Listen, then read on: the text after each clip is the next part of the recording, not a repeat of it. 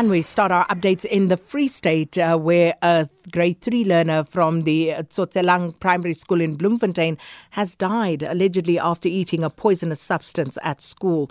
Now, the 8-year-old died at a local clinic. 6 other learners have been admitted to the Pelonomi Hospital, and 2 of the learners are in the intensive care unit and 4 others in the general ward. So for more on this situation, we join on the line by Howard Ndaba, who's spokesperson of the Department of Education in the Free State. Mr. Ndaba, welcome to Update at Noon. Afternoon, Sakina, and good afternoon to your listeners. Thanks for having us.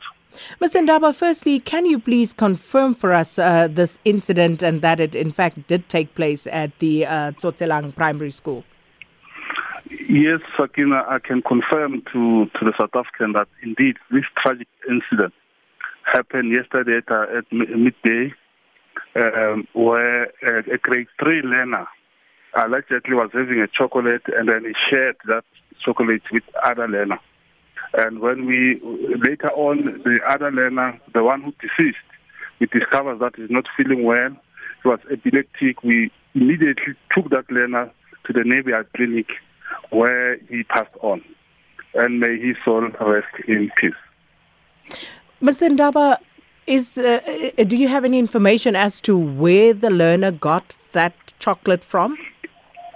Well, the police are really investigating where exactly did the learner get the chocolate, because we have been trying.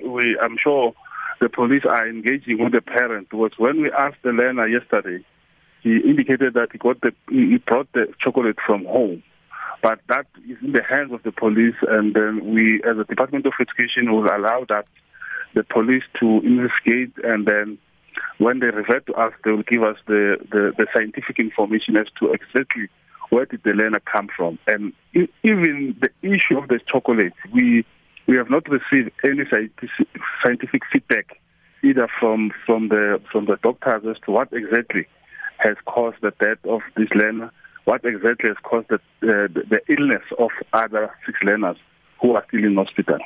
And that was going to be my next question, because what about the other 6 learners? Would they have shared in this chocolate bar that this one learner had brought, or is there something else that could possibly be the cause, the source of this contamination? Well, one learner out of the 6 has confirmed that he had the chocolate. But what is surprising to us is that the learner who distributed the chocolate indicated to us that she did not consume that chocolate. So those are the subject of investigation by the police, and then we hope that out of that investigation, the real picture will come out. What we have done as a department is, this morning, we have deployed our social worker to visit the school to provide counseling, especially to learners who are close to the deceased learner, and also to the teachers. Tomorrow, we are intending to have a meeting with the parents of the school, because there's a whole anxiety around the school. Parents are starting they are not feeling their children are not safe, but we want to come together and so that we move forward as a school.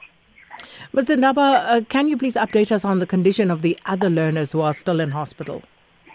Well, as we have indicated, we have alluded in your report, the 2 of them are still in ICU. The others are stable. There's one who's critical there.